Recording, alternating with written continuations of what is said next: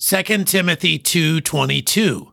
Flee also youthful lusts, but follow righteousness, faith, charity, peace, with them that call on the Lord out of a pure heart. It is important for believers in Christ to both flee certain things and follow after others. The youthful lusts mentioned here are things a young person like Timothy is often inclined to do. They are youthful longings after things that are often forbidden, things that satisfy our flesh, that stir up the base passions within us. We flee these things by following after righteousness, by having faith in God, loving Him and loving others, and pursuing peace. These are things that people do who appeal to the Lord from a pure heart.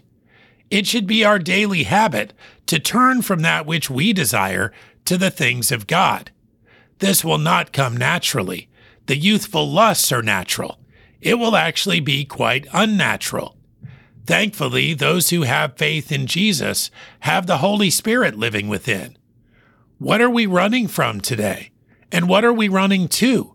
We should take our directions from passages like this. 2 Timothy 2:22. Flee also youthful lusts, but follow righteousness, faith, charity, peace, with them that call on the Lord out of a pure heart.